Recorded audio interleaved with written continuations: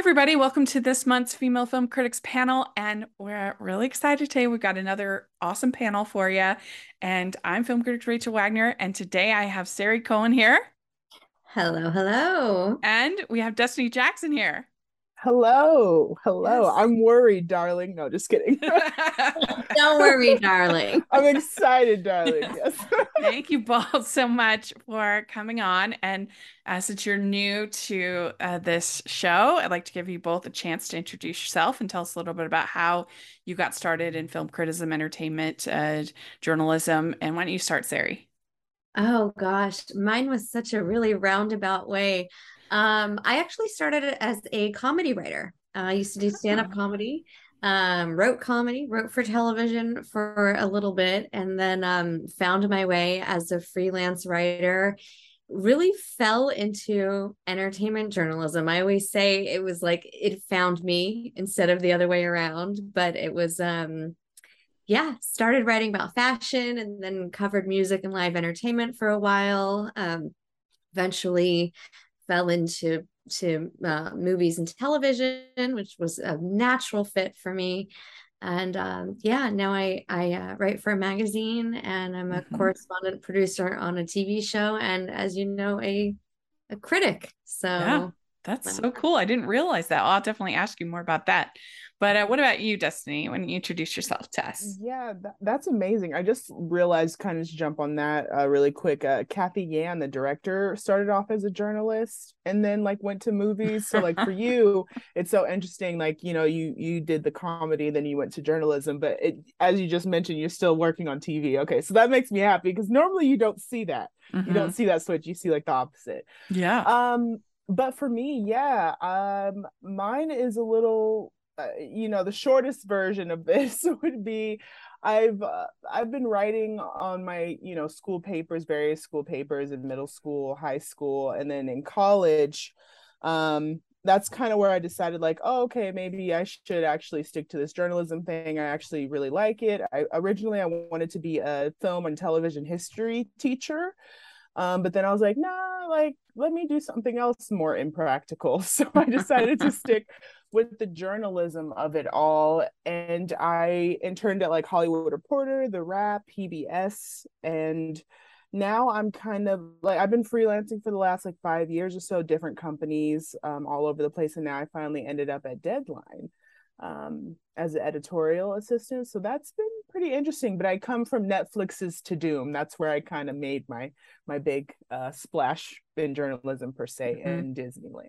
But yeah.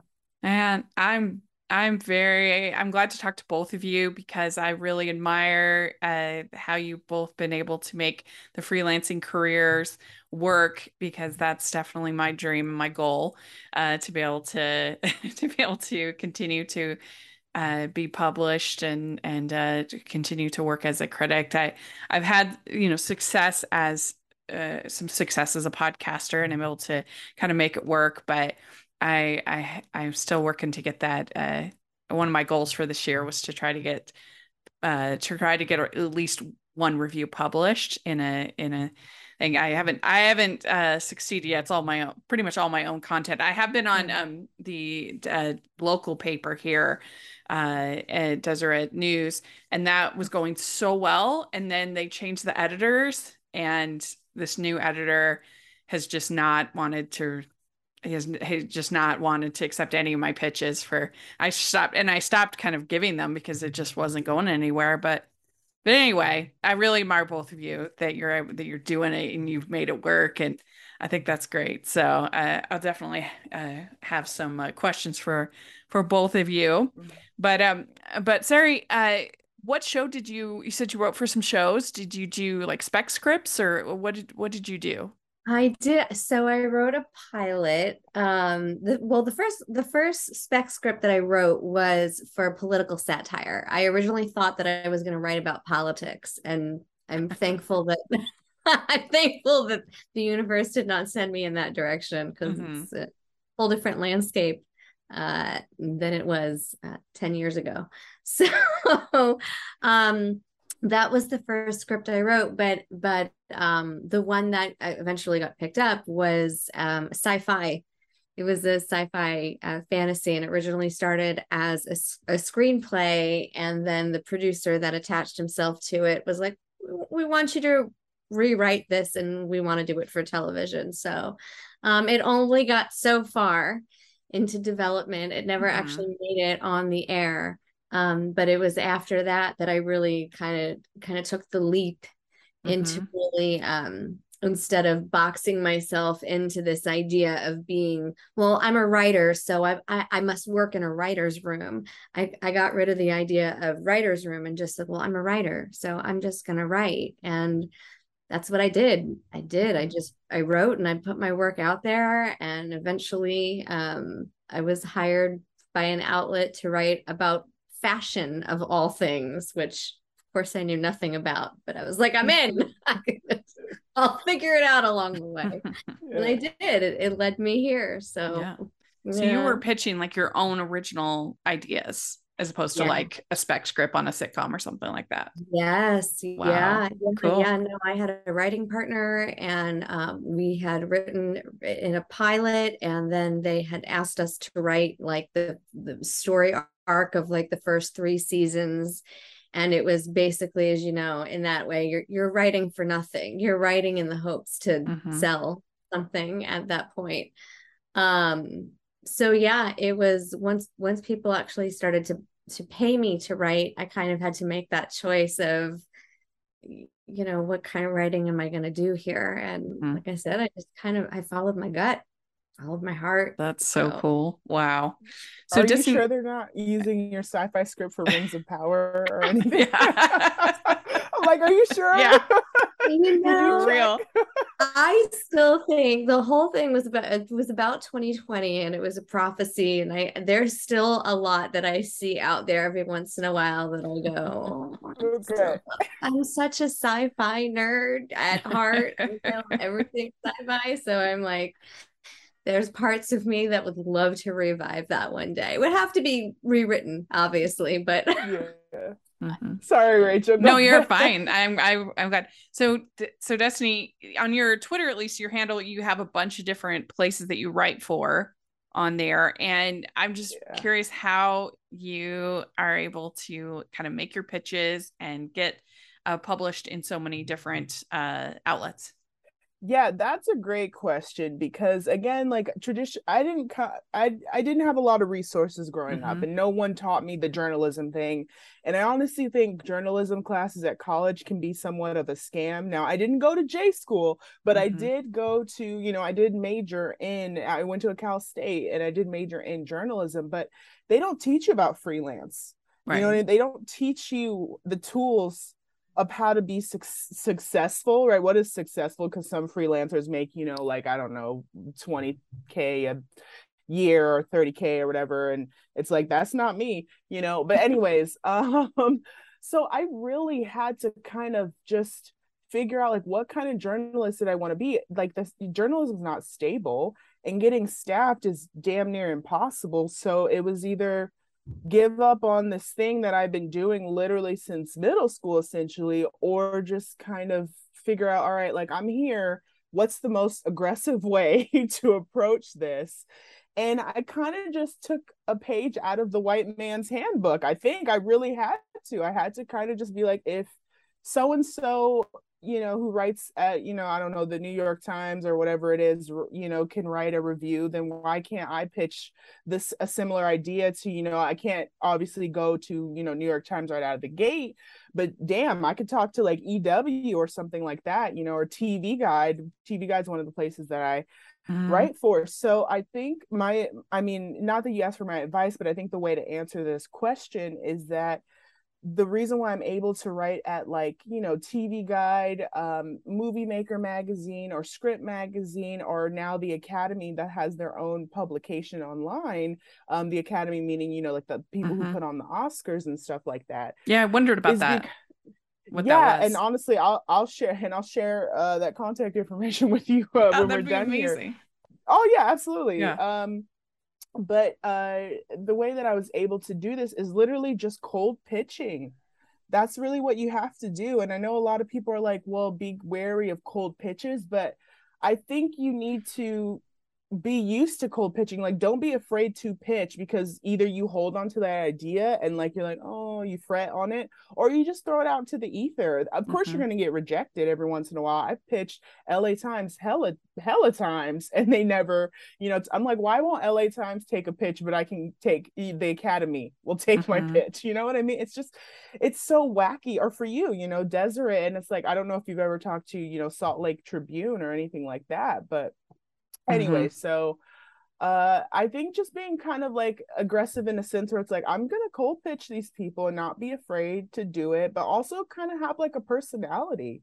I'm always kind of funny when I send a pitch, like, I'll do a dumb little joke or something like that, or a little aside, like I did a Ted Lasso quote one time, and so people will be like, oh, like, I'm sorry I can't take this pitch, but why don't you continue pitching me, and instead of just the flat no.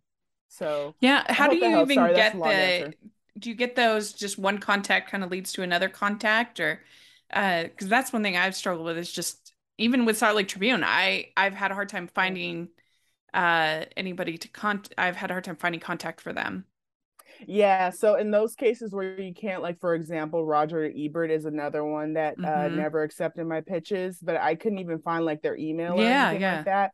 I had to do some serious sleuthing. And Twitter is a valuable tool for that. Some of the jobs that I have gotten for writing have come from Twitter. And that's me, again, like connecting, like typing into the search bar, for example, Roger Ebert, and seeing like kind of what pops up. And then I found two of the editors. One of the editors had their email in their bio by chance, but the other one didn't. That was a very difficult find, though. So that's kind of how I approach that in particular. And then when I emailed that one Roger Ebert person, they were like, actually, you need to talk to so-and-so. Time Magazine was another one, almost nearly impossible. And then I had emailed a person from there. It was the fashion person, and I was pitching a movie thing. I was like, hey, I know you're the fashion person, but I have this pitch for a TV show. And they were like, oh, then you need to contact. But that's not always the case. Some people aren't nice like that. They just ignore your email. But I would say in your case, Twitter is a very good tool for like just finding out those kind of things. That is so helpful. Yes. Very good. Yeah. Well, you kind of have to plug and play. Yeah. Well, Sari, so you write for Hollywood First Look, and how did you get connected with them? How did that all happen? Well, see, I'm Desiree's. It's Destiny. It's the same. It was so similar. When I started, I was just kind of cold pitching, and I had cold pitched to Cracked first, and I had one story with Cracked that went viral. And then from Cracked kind of went on to Screen Rant. But it was really, I was writing for another outlet altogether. I was covering music and live entertainment for Axis. And so I was on carpets doing that. And it was just really meeting people. It was just kind of, I became really good friends with my now producer. And she was like, we kind of want somebody to write movie reviews. How do you feel about that? And as a journalist, being kind of like independent, at first it was very hard for me to give my opinion. I always felt like I should just kind of give the facts and let everybody else make up their own mind about whether or not they wanted to enjoy something or not. So that was a hard lesson to learn, but I started writing movie reviews for them. And then eventually they brought me on camera. Eventually it became, we need a host and you have this experience, and why don't you step in? And that led to also an associate producer position, and then eventually producing. So yeah, that's pretty much my regular gig, is just doing on air, mostly on air for them. I do run the website as well. And then I also write for In Love magazine, which up until 2020 was in print, which was pretty cool too. Yeah. So was that how you got the initial roles with Access, you were saying, was through your connections that you had? Well, they was so strange. They found me because I was writing for that fashion column. I had that first job that I had started. That was just, again, I had applied to write for politics, and I pitched them, like you were saying, Destiny, it was like just throw out, just cold pitch. Yeah, Yeah. I pitched them on like three different things. They were looking for a lifestyle writer and a political writer. And so I threw out a bunch of pitches, and eventually they got back to me and they said, we'd like to put you in charge of LA fashion trends. And I just laughed. Like, really? Okay. Yeah. I guess, so it was because I really didn't know much about fashion or trends. I was able to make the column my own. It became more about in personality and embracing who you are and expression, and how you can express that through things that can be trendy. That turned into doing interviews, and then I was eventually contacted by Axis, random email one day that was like, hey, would you like to come cover music and live entertainment for us? And I was like, you bet. That's a yes. That's a hard yes. Are you a fan of Rachel's Reviews? Do you look forward to Family Movie Night, Female Film Critics panels, or the Talking Disney podcast? If so, please consider supporting the podcast by becoming a Patreon. As a patron, you get to access monthly events such as the watch-alongs and Q&As, where you get to talk to stars and find out the behind the scenes of the movie making industry. And you can pick what I review for Family Movie Night, or even become a guest on the podcast. Podcasts and YouTube channels are expensive, and I really, really could use your help. I would so appreciate it. You also get to be a member of the Facebook group where we talk about all the films that we're seeing, and we have so much fun. Go to patreon.com/Hallmarkies and select one of the Rachel's fan tiers. That's patreon.com/Hallmarkies. It's kind of like recently I did my first red carpet at what's called Christmas Con, because I cover Hallmark movies on my podcast, Hallmarkies podcast. I love those. Yeah, oh, great. I do. I eat them up. They're cheesy as hell, but yes. I do.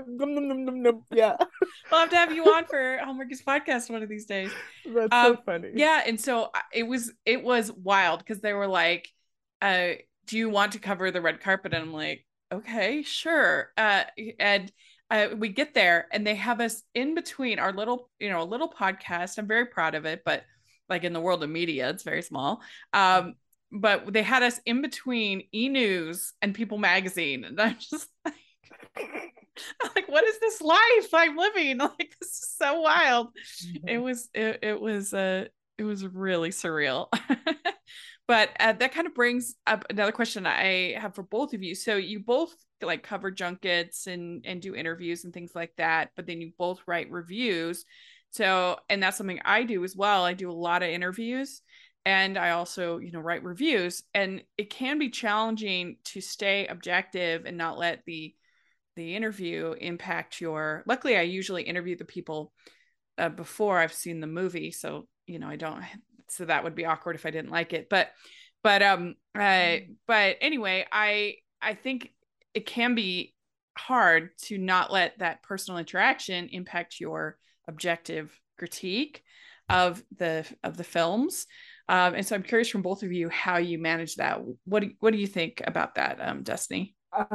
So very brief. I have had the hard. I wonder if I should say who. There's a movie coming out very soon, and I have been talking about it for months with the publicist about interviewing the particular director, and not the director. He wrote this particular film that's coming out at the end of this month, and he made a big accusation in Variety. Anyone who's good at the clues coming out this month. But I've been having a hard time with the PR stuff for this particular comedian making this movie at the end of the month. And I have still, I have contacted them, and they're like, yeah, okay, sure. Like, you can talk to this person, And the movie comes out September 30th, and yet no screening, nothing. And I'm having a really hard, I'm like, am I going to review this movie? And this is like my first encounter with this particular thing. And I'm like, I think I've decided I'm not going to review the movie, not out of spite, but I think I'm just so upset with how the PR person handled my request to talk to this person and I'm wondering if the talent knows their PR person is like this. And I'm like, anyway, Yeah. I don't think I'm gonna review this movie. It's the point, and that's okay, and that's Yeah. okay. So sorry. No, Please, go ahead. no, sometimes Yeah. you do have to decide. I'm not going to review it. Recently, there one of the co-hosts of Hallmarkies podcast, she's an actress as well, and she was in one of these movie of the week movies, and I'm really close to her, and I just didn't feel like I could, even though Mm-hmm. it's not on Rotten Tomatoes or anything like that, but I just didn't feel like I could be objective. And so I had let other girls on the podcast cover it. Because Yeah. I don't know, I didn't want to say anything that would, I didn't want to say anything that wasn't true. And I did end up enjoying the film. But I don't know, I just felt like it was just too close. We were too good of friends. So Yeah. Yeah. I understand what you're saying. And then also just when you have those negative experiences with the behind the scenes of a film, a lot of times you might get that in a festival where somebody's like rude or something like that, and you try to like not have it impact your kind of feeling of the film because Yeah. it's not fair. But I I can understand what you're Yeah. saying. And I Yeah. think it's pretty easy to do because there's definitely movies that I don't like and I still have to do interviews for them. Bodies, Bodies, Hmm. Bodies, I'm not scared to say was one of those films. Like I Hmm. watched the movie and I was like, oh, I don't really like this, but I had to talk to the director the next day. Yeah. For me, it's like easy to switch the two. Like, because one is just about the technical aspects of the movie. Like, I like the technical aspects of the movie. I just didn't like how the movie, was put Yeah. together, like in terms of the script, But yeah, this particular PR interactions, girl, okay. When Mm-mm. I was like, let me leave this alone. if I'm asking the actress or actor, what was it like shooting that film? Like, what was it like with those kinds of questions? That might be a hint that I didn't There's a love it, way. you Yeah, know? there you got it. Exactly. There's a way. So yeah, why did you But a take lot of this long? times I haven't Exactly. seen it because that gives me kind of an out. I'm just like That's it's got to be pressed tough. before. I've only So, maybe done one or two interviews where I hadn't seen the movie beforehand. I yeah. really, yeah. But anyway, Yeah, it depends because sometimes you want to get deep down and really talk about the movie. But then I mean these when you're talking about Hallmark movies, there's like not like a ton of spoilers or things like that. They're really yeah. like so. Uh, but most of the time I enjoy the Hallmark movies, and so it's usually fine. And like I said, I usually am just finding out about them and their life and how they got started and this kind of thing. So it works out. I haven't had very much pushback. There was a writer actually that I interviewed that I didn't care for the movie, and she reached out to me and she was like, oh, it was hard for her, but it was fine. And so that's about as bad as I've gotten as far as like pushback on that level. But Mm-hmm. Mm-hmm. we usually try to keep it pretty light and fun. So Yeah. we try not to be too mean in our critiques. But what do you think about that? I know you do, Sarah, you do a lot of interviews. How do you kind of do that? And then when writing your reviews? I think it's where you put your focus. Like Mm-hmm. it's part of being a critic. And this was the one thing that my producer, when I first started writing reviews, she had said to me, she's like, your story is great, but you're missing your opinion. Yeah. And I was like, oh yeah, gosh, you're right. I guess. So it really, like when you're doing carpets, a lot of times you don't get to screen the movie ahead of time. Mm-hmm. Junkets more so you will get to screen the series or the movie. For me, I come at it as as a fan, like I think about what influenced Mm-hmm. me when I was younger, the things that really made me want to be in entertainment, the movies that I saw, the way that it made me feel. Um, and I think there's kind of like an art to the interview, Mm-hmm. um, where it is about connection.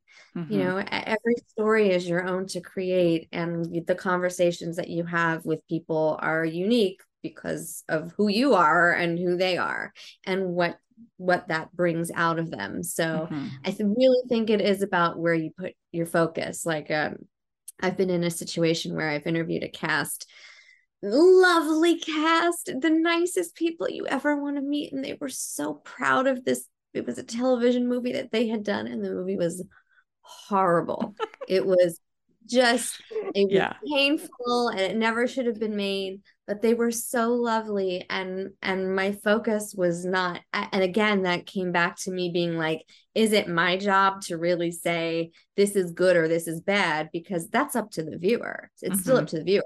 I'm just still there to give them the facts. So Yeah. what I'm going to talk about is who they are as artists, what inspired them, and what they went through making the movie. Yeah. And then let the reader then decide whether or not they want to watch the movie. And then they can form their own opinion. And they still made something. You got to always respect that. Absolutely. That Yes. as a critic, that you should never lose that they made something. We haven't, I mean, we make our reviews, and I make content for, podcasts and things like that. But I haven't made any films or television, and they did. So even if you didn't like it, there's something to respect there, I think. And that's always good to remember. Yes. Yeah. And in some respect, everyone is a critic. I mean, there are things that I've written before that people are either going to love or hate. Yeah. And everybody has an opinion. I also think the whole idea of a completely objective review is a bit of a fallacy, is a bit of a myth, because we are who we are. All the different things that make us who we are, make our reviews interesting, make us in a way subjective. Like I come from a religious background. That's going to impact my reviews, especially if I see something that's faith-based or, things like that. That's going to be a part of how I look at it. And hopefully you develop enough of a following in your reviews that people are like, okay, that's either a trigger point or a positive thing that Rachel always likes. And so I think that's kind of important to remember as well. And sometimes I'll just be upfront with my biases in the beginning of my review, in my review, and I'll just say, I love this, this particular actor. I love this this theme in movies. This is something that I am just inherently going to like a lot of the time, and then explain why either it didn't or did work. So I think that's also kind of important to just lay it out there sometimes. In the review. I agree. Yeah, like I also had a wooden son named Pinocchio. No, I also am a woodworker. Anyways. Yeah, I mean, if you just connect. That movie. I know. It was so bad. I know. I hated it so much. And I'm not even like a diehard Pinocchio person. Like I enjoy it. It's stunning animation. It's a masterpiece. But it's just as far as like my personal love, I don't love it. And so I thought, okay, I might like this movie. No. I hated it so. I just sat there. Rough. It was rough. I think it's one of the worst movies Disney's ever made. Ooh, wow. It's a movie. It's a movie.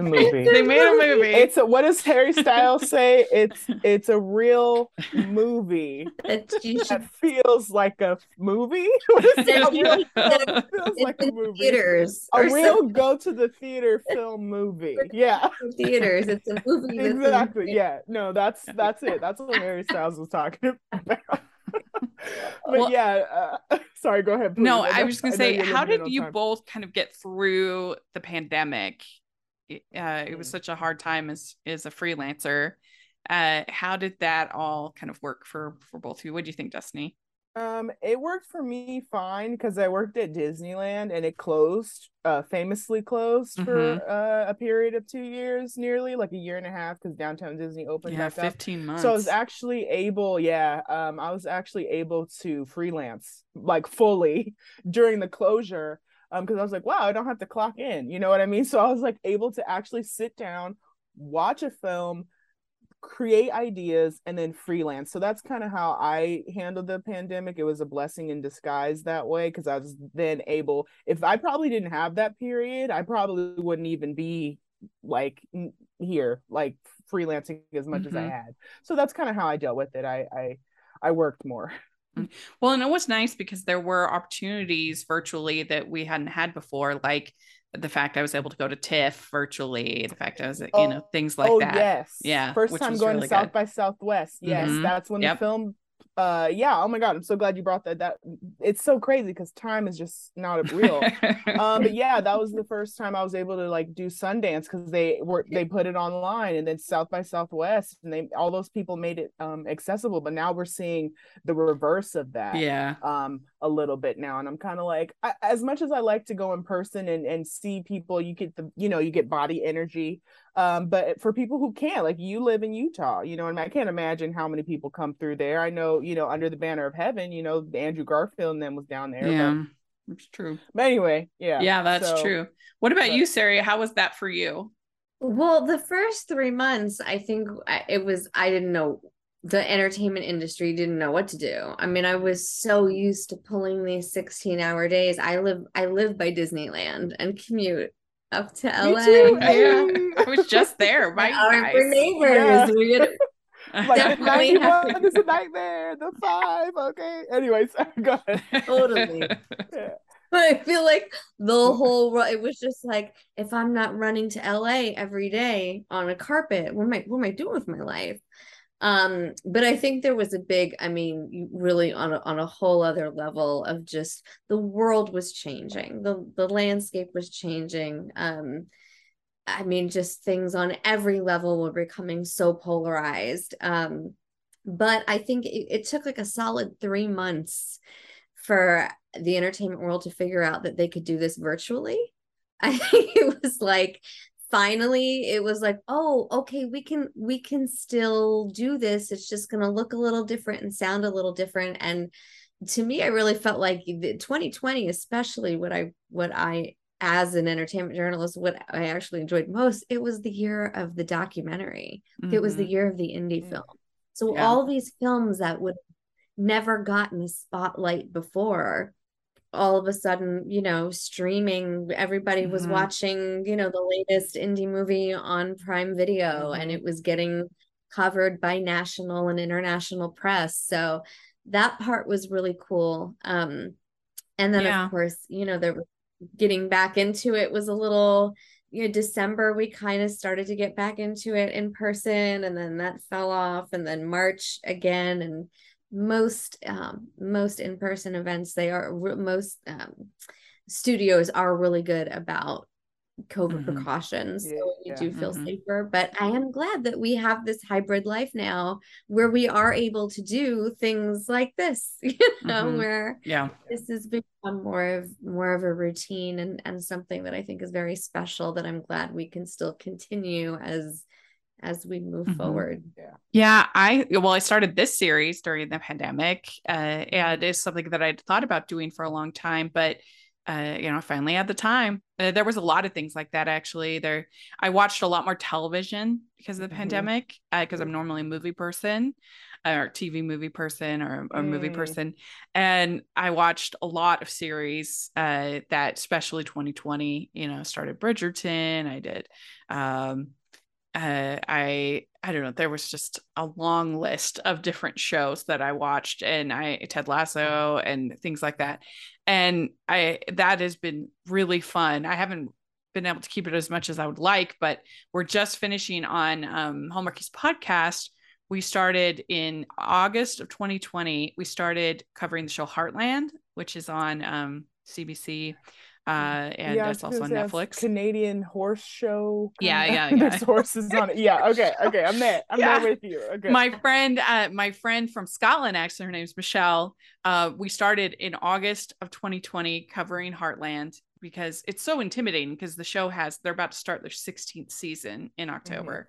And so that's very intimidating to, try to take that on. But we did, and we recorded our last recap of season 15 this last Sunday. we finished. But we would have never started that in the first place if it hadn't been for the pandemic. Mm-hmm. But we're finally done. Wow. So proud. So proud. Yeah. Yes, that's right. On behalf of Justin Trudeau, I'm sure he's very excited. I'm sure he's ecstatic. Yeah, we joke when any of the actors say things like sorry and like your Canadian is showing. Oh my gosh, yeah. It's wild. It's like, are you Canadian? Are you from Wisconsin? Are you from Minnesota? Yeah. Like, sorry. what is happening? Yeah, man. It's wild. It's wild hearing Canadians out in the wild. Because it's like, you sound normal until just now. Just now. You were very straight. Like, okay. Yeah. But anyway, yeah. So I want to ask both of you, why do you think diversity in film criticism matters? Because some people will say, oh, well, a review's a review. Why does it matter? But what do you think, Sari, about that? It hugely matters. That's why I'm so proud of the HCA, because they really, Scott has made it such a thing to have diversity, which a lot of critics organizations don't necessarily have.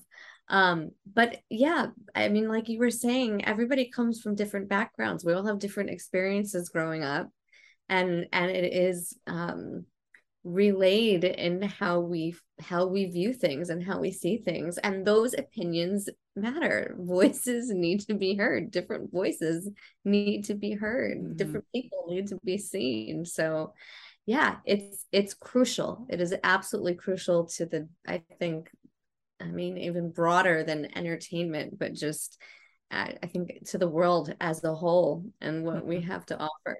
Yeah.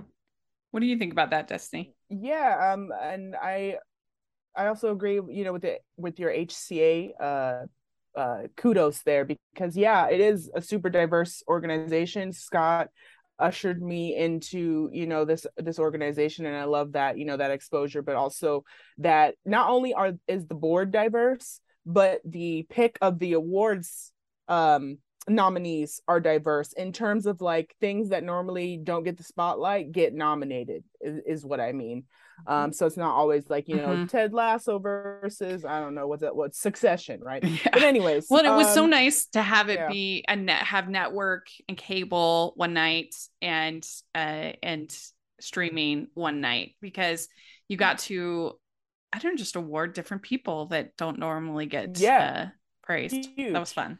The Emmys needs to do something about that too. Tiny aside, I think they need to have like a different category for streamers and broadcast, because to put network and streamers plus broadcast, because network isn't allowed to tell the same jokes. Like Abbott Elementary being in the same category as Ted Lasso is kind of nonsensical to me, right? Because objectively Ted Lasso is the funnier show because it's able to get away with like saucier jokes. Abbott Elementary, they can't really do that. It's still funny, but anyway, so true. That's a point. Look, if you do an Emmys episode, let me know. Or if you want to do an Oscar episode, let me know. But anyway, back to the diversity. It's just so important to have diversity in a review, because I think like for example, if you have like something that's about disabled people, and I'm not disabled in like the tradition, I mean there's no traditional sense, but you know what I mean, like I don't belong to the disabled community. So having somebody who is disabled write a review or be present for that review or whatever that show or TV movie or whatever it is important, because you get that different perspective, and I love reading those types of perspectives. And Andor right now is a Latino man at the lead of the series, and so I'm like, oh, let me see what the Latin critics are saying about XYZ, right? But so I think diversity is always important. Well, I think especially when Hollywood is trying to either make content for that demographic or they are representing that demographic in some way. Like if Hollywood, that's why I think it's so important what we're doing with Hallmarkies podcast, because because we don't only review Hallmark, we review pretty much all the rom-coms that come out. And it's important to me to have female voices saying, this one's good, this one's bad, this one needs work, try again, you know, kind of a thing. I don't know Because- one female critic that has liked Blonde. I don't, and I'm one of them. I Mhm. don't know. Anyway, Mhm. that's a whole Yeah. conversation for another day. But yes, I agree with you. Yeah. Mhm. Yeah, if they're going to make content that's predominantly for women, we need to have women saying how they're doing. And because otherwise, the only thing that will monitor Hollywood is the box office. And that's not a very good monitor. So I think people No. that are like, oh, we don't need critics anymore, whatever, I think they don't really understand what it would be like if there wasn't another voice saying, no, this is not Yeah. good enough. It's so interesting to me because like before I got into it, and please speak to your guys' experience, but like I don't understand necessarily all the critics, like critics are dumb or critics are irrelevant Yeah. or whatever. Like of course there's gonna be critics. We all know critics who are like, are you a little bougie? You know what I mean? Like you going a little too much, you know what I mean? Like so those people aside, I'm not talking about those people because they're gonna exist and they have their own place in the world. But for me, like when I was growing up, like I read criticism, but for me, it determined was, is this movie good or not? And am I going to see it right away, or am I going to wait a week or so to see it? Like I'm still going to see it. There's no critic in the world that if even if they don't like the movie, am I not going to see it? Because I do believe people should have their own opinion, which is kind of what we've all been saying this whole time during the chat, is that so what? We didn't like Pinocchio. I wouldn't say you shouldn't see it, but you shouldn't. But please, Especially when we go have watch such a it. deluge of content. I mean, Right. nobody can see everything. Nobody can review everything. It's not like back in the day when you Yeah. had 5 channels and so somebody could Right. theoretically watch everything that's being aired. That Yeah. so you need some guidance. You need somebody Yeah. to say, okay, maybe check this out. And I mean, that's one of my favorite parts about being a critic is to be able to direct people to sort of the hidden gems or the like Marcel the Shell, for instance, this year that I loved so much. Oh my I love being God. able to tell I them, go love see it. It's so good. it. I'm texting the director, because I had to interview him, and I'm Yeah. like, you guys better be in the damn nominations for the Oscars this year. Okay, you hear me? Yeah. But anyway, yeah. Yeah. I don't know. What do you think about that, Sari? Oh my gosh, which part? I don't know. Just about critics. yeah, about relevancy. critiquing content, particularly for demographics like we were talking about. Yeah, no, and I think kind of to your point, Rachel, what you were saying before too. People, the one thing that I really do love about having a voice as a writer is that people connect to your writing. Mhm. People connect to your voice. They can hear you in what you have to say, and so you become kind of like a trusted advisor. They'll go to read your critiques to make those decisions on whether or not, like you were saying, should we wait a week? Should we go see it now? Should we? And I appreciate that. That's one thing that I can really say is that I will always be honest, 100%. I'm definitely a look on the bright side kind of person. But I will always be honest. And if there is anybody out there reading what I'm writing who agrees with me or reads it to disagree with me, at least I'm there to give them some direction. Yeah. Yeah, because if you're not honest, like why are we wasting time? Like what is the point? If you're just gonna be kind of saying what is popular, then I mean you shouldn't be like actively trying to be contrarian either. But still. Yeah. We'd like to take a second and thank our sponsor for this episode of the podcast. It's the Hallmarkies merch store. Are you looking for that perfect gift for the postable, hardy, or Hallmarky in your life? What about getting that t-shirt or hoodie that will help you stand out at your next holiday party? Now is the time to check out the Hallmarkies merch store. Full of festive designs by artists like Jessica Miller, Carrie from Hallmark Comics, and more. You can even have more than just shirts, but totes, cell phone cases, notebooks, mugs, and more. And it isn't just Hallmark. We have designs for Anna Green Gables, Man from Snowy River, The Nanny, and more. Every purchase at the merch store goes to help support the podcast and allows us to make the great content you know and love. There are frequent sales, so go to tpublic.com/stores/Hallmarkies or see the link in the description. That's tpublic.com/stores/Hallmarkies. Well, I like to always ask, what is an unpopular opinion that you've had? And how did that what was that experience like? Because the whole reason I started this podcast was because I famously didn't like Shazam, and I got super pushback on it, just put it mildly. It was not pleasant. And it was I thought I've been producing my own content for over a decade. I thought I can handle anything. No, I couldn't. It was very, very overwhelming. And so that's why I wanted to communicate with other female critics and hear their experiences and what they how they responded to this experience. Just the hate, especially with superhero movies. People are so intense about it. I don't, Destiny, what do you think about that? What's an unpopular opinion you had? I thought about this question, and honestly, I've been spared whatever Twitter gods are blessing me from getting.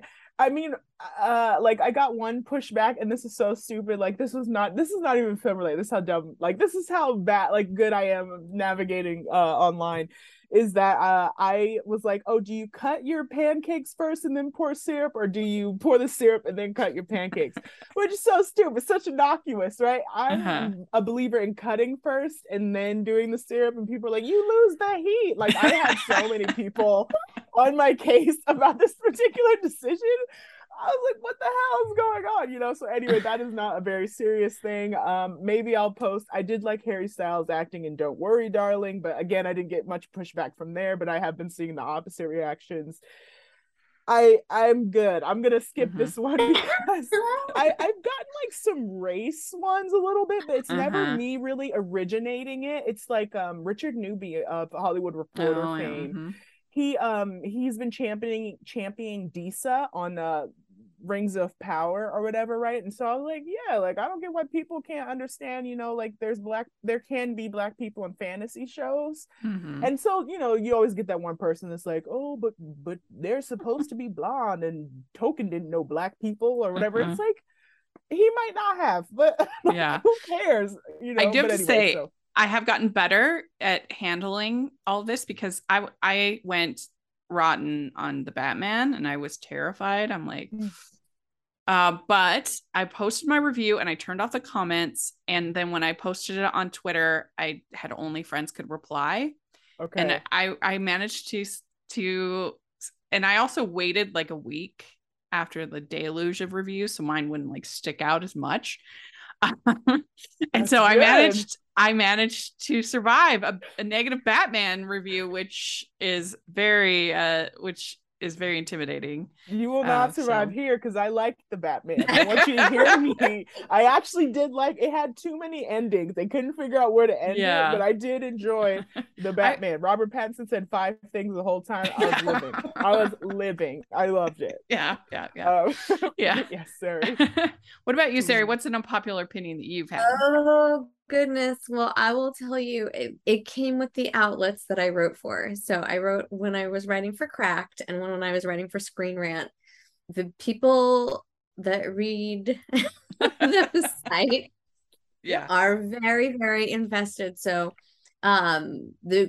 briefly, one of the when I used to write a lot about Supernatural, go figure, the sci-fi thing. Oh boy, the pushback, any opinion that I had. I wrote one article on the 15 reasons why Supernatural should end. I didn't think it should end. I didn't even agree with that. But if you want some reasons why, my gosh, the barrage of comments. Yeah, people take those listicles so seriously. I thought I was gonna get death threats. The worst than this. There's been a few. So there's another one that I wrote for Screen Rant that I thought was actually very funny. I wrote it as satire, and it became a tomato, a Rotten Tomato approved thing. It was with a critique of I Dream of Jeannie, but it was really a satirical piece that I was writing about. Yeah. Wow. It was about an abusive relationship, and it was really a bad case of Stockholm syndrome, and Rotten Tomatoes posted it as a bad movie. I was like, like, why did you turn on me? I really love I Dream of Jeannie. That's so But funny. the funny, not the funniest, I would say, because my generation, I'm an Xennial, right? So I'm like, Mhm. I'm borderline Gen X and millennial. And there was a piece that I wrote for Cracked back in like 2016 that went crazy viral.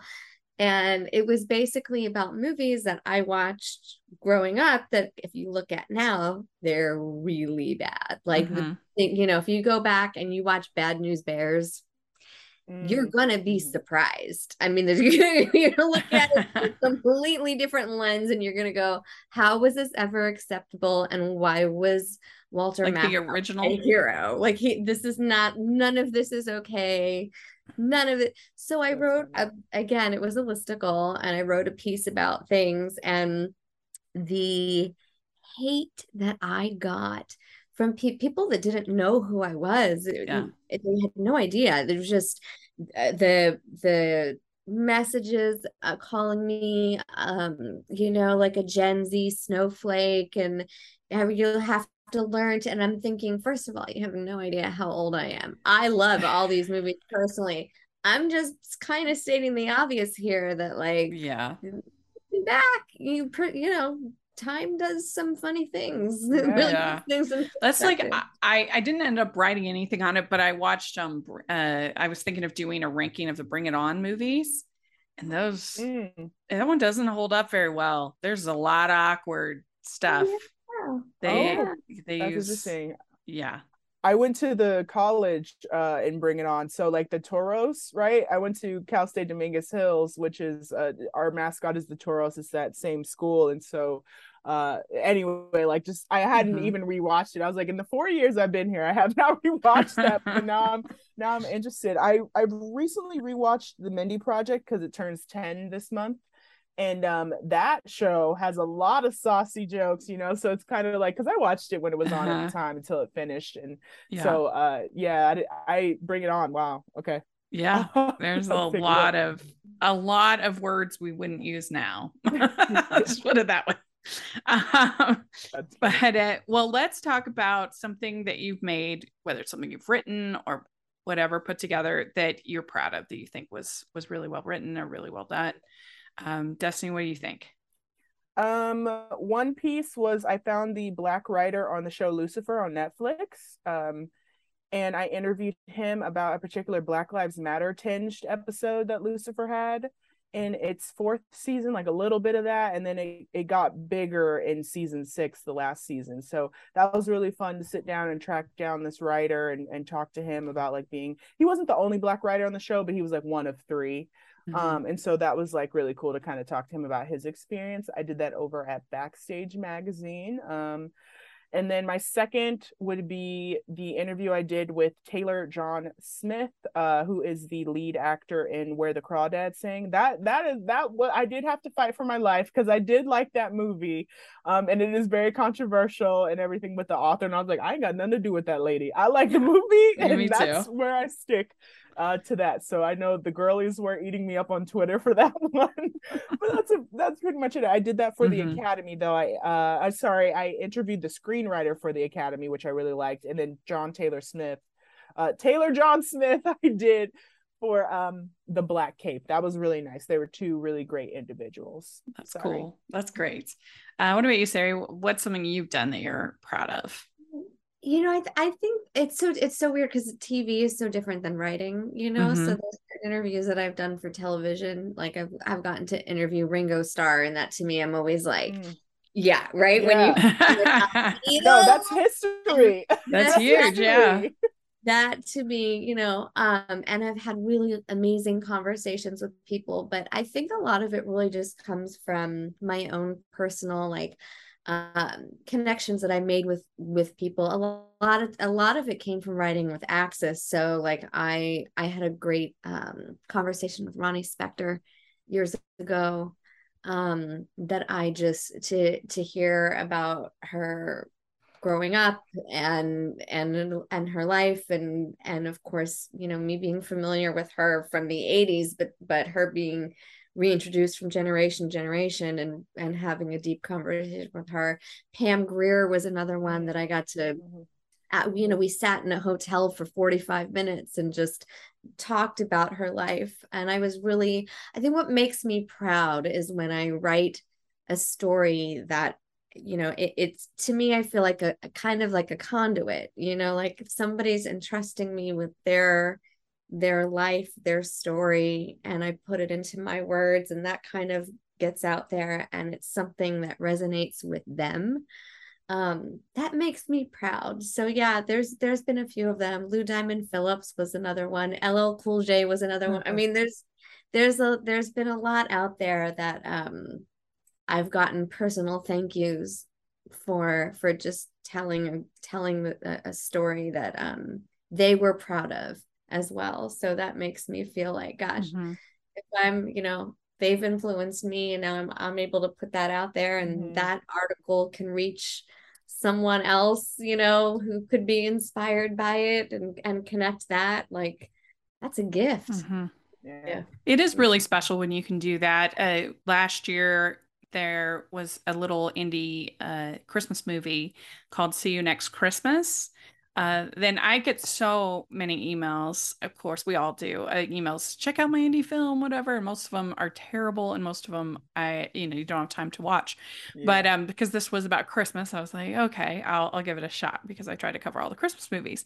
And I watched it, and I really enjoyed it. And so we covered it. We talked about it on the podcast, and then I liked it so much that I interviewed the director and writer, Christine Weatherup, and then this April we did another episode on it, and then we had her on as our guest for our patron event that we do, patron watch along that we do, and she just talked about how much it meant to her. That our support, and that we were, promoting the film to other Christmas movie junkies like ourselves. And it does feel good when you can, especially if it's something that, that you really like, and that you want to promote it. And when you have those interactions with people, or it's like, that's like the dream, when you have that kind of symbiotic relationship between critic and creator, when it works out. It's great. So that is one that I'm definitely proud of. That I'm also very proud, as like I said, we started covering more television for Hallmarkies podcast, and I'm very proud of the Heartland coverage, and that we finished. But also when And Just Like That was coming on, I had been trying to think of ways to grow our audience as a podcast, and I kind of thought, could we cover And Just Like That? Is it just because, I mean, obviously Hallmark is typically very conservative, very, G-rated, and this would be not that. And so I reached out to my friend Jax, and she was up for it, and it was hard because this started in December, which is obviously really intense for me. But we did it, and then we were almost finished covering Sex and the City, because we covered In Just Like That, and then we covered it, and it was such a risk, but I was so happy that it did well, and that our audience responded to it. And like I said, we're almost finished with that show, and then we're gonna cover the movies, we're gonna cover Carrie Diaries and things like that, just because Jax and I have so much fun doing it, and because it seems to be doing well. So I'm very proud of that I took a chance, took a risk covering content that it could have backfired big, and I'm just grateful that it didn't. And so that's definitely one from recently that I thought of. So yeah, this question's kind of funny for me, because I know some creatives, not that I even consider myself a creative, but are so hard on their own work, But for me, I love because I have such great experiences with people like you, or other, the co-hosts or the guests I'm interviewing, that I'm very, very biased. I was like, it was so fun. It's great. Yeah. I am not objective when it comes to my own work. I admit it outright. That's good. Let me get some of that. Okay. Yeah. Let me get some of that. Let me get some of that, Yes. Lord. Oh my gosh. That's Well, so funny. well, thank you to both of you. This was a lot of fun. I really enjoyed getting to know both of you. We'll definitely have to keep in touch. And thanks for coming on and talking about you sharing your experience. I really appreciate it. Yeah, absolutely. This was so fun. Thank Mhm. you. Thank Yeah. you for having us. This was Yeah. great. So, Destiny, how can people follow you, your content, everything? Wow, yeah. I am on Twitter most. I have a website at destinydelights.com. But I haunt Twitter. I need everyone to understand I do haunt Twitter, and I'm at Destiny Dreadful, as in Penny Dreadful. Did I do that? Yeah, on Twitter at Destiny on Twitter. A lot of people was like, why Dreadful? And I was like, well, I tweet too much, but also I love Penny Dreadful. That's where that name came from. And I love alliteration. So Yeah. there you go. Very good. What about you, Sari? I make all of my handles are different. I make it very difficult for people. Okay.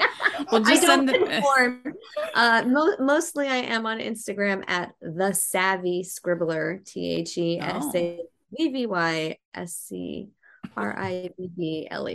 And then of course on Twitter, ask_Sari. Great. So well, you can give all the handles. We'll put it all in the description so you can send them to me.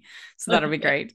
And you can find me at Rachel's Reviews, all of our social media, iTunes, YouTube, and on Rotten Tomatoes. So check that out. Also, make sure you're following the Hallmarkies podcast. Got lots of fun stuff going on over there. And if you are listening on iTunes, please leave your ratings and reviews. That really helps us out a lot. And if you are watching on YouTube, please give the video a thumbs up. Subscribe to the channel. We appreciate that so much.